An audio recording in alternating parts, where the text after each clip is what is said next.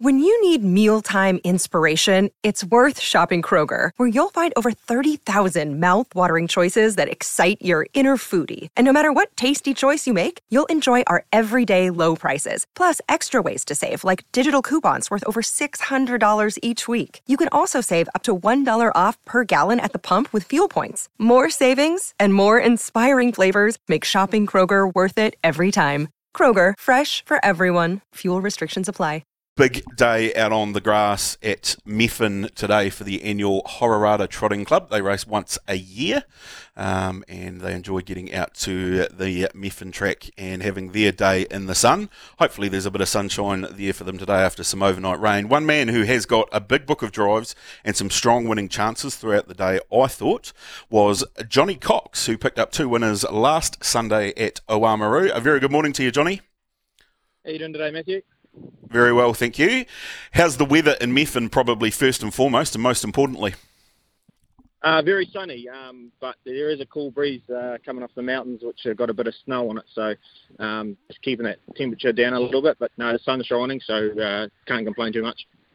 Definitely won't see you out there today in your short sleeves that you're well known for. We can bet on that. We'll go through your drives, Jonny. You kick off in race number 1, which gets underway in about half an hour's time with the pickup drive on Spirited Lou for Warren Staple, and your partner Kim usually does the driving of this one.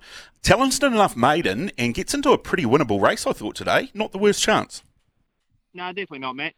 Kim had a bit of a choice to make, but she chose Phil Anderson's runner. But no, he's going sort of well enough, the Spirited Lou, and he was a nice third at Blenheim last start, and he probably needs a little, things to go his way a little bit. But small field. If we get back, we shouldn't settle too far off the pace, and he has got a nice return of foot. But hopefully the handier we can be, the better chance he can be. Have you had a drive on him on race day before, Jonny? I don't think so. No, I've driven him at the trials before, so I've had a feel of him. But he's come a long way since I drove him anyway.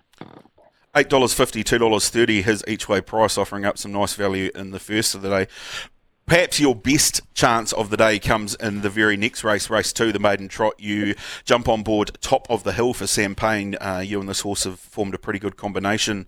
It's been placed in its last 3 starts, including a couple of very good runs at Nelson and then a very good second last time out behind Orlando Express at Addington.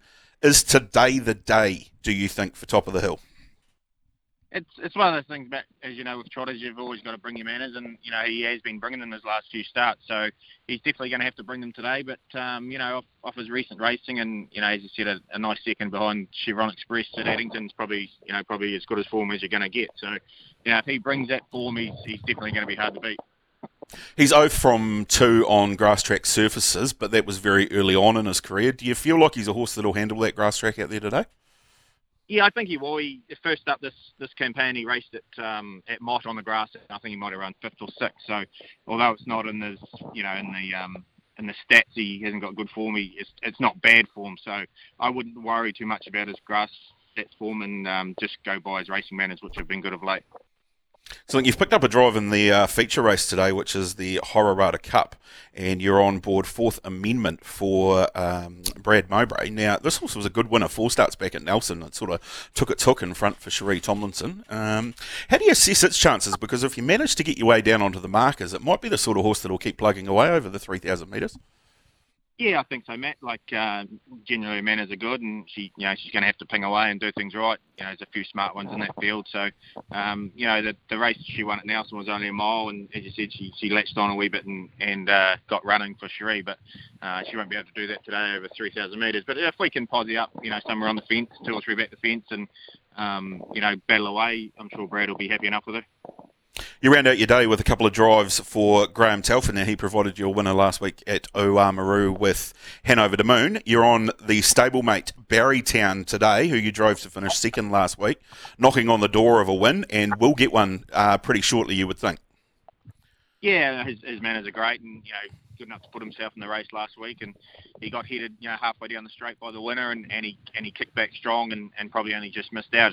Maybe another stride he might have kicked back to win, but Graham's team's going super at the moment, and I'm sure they'll put in another good performance today.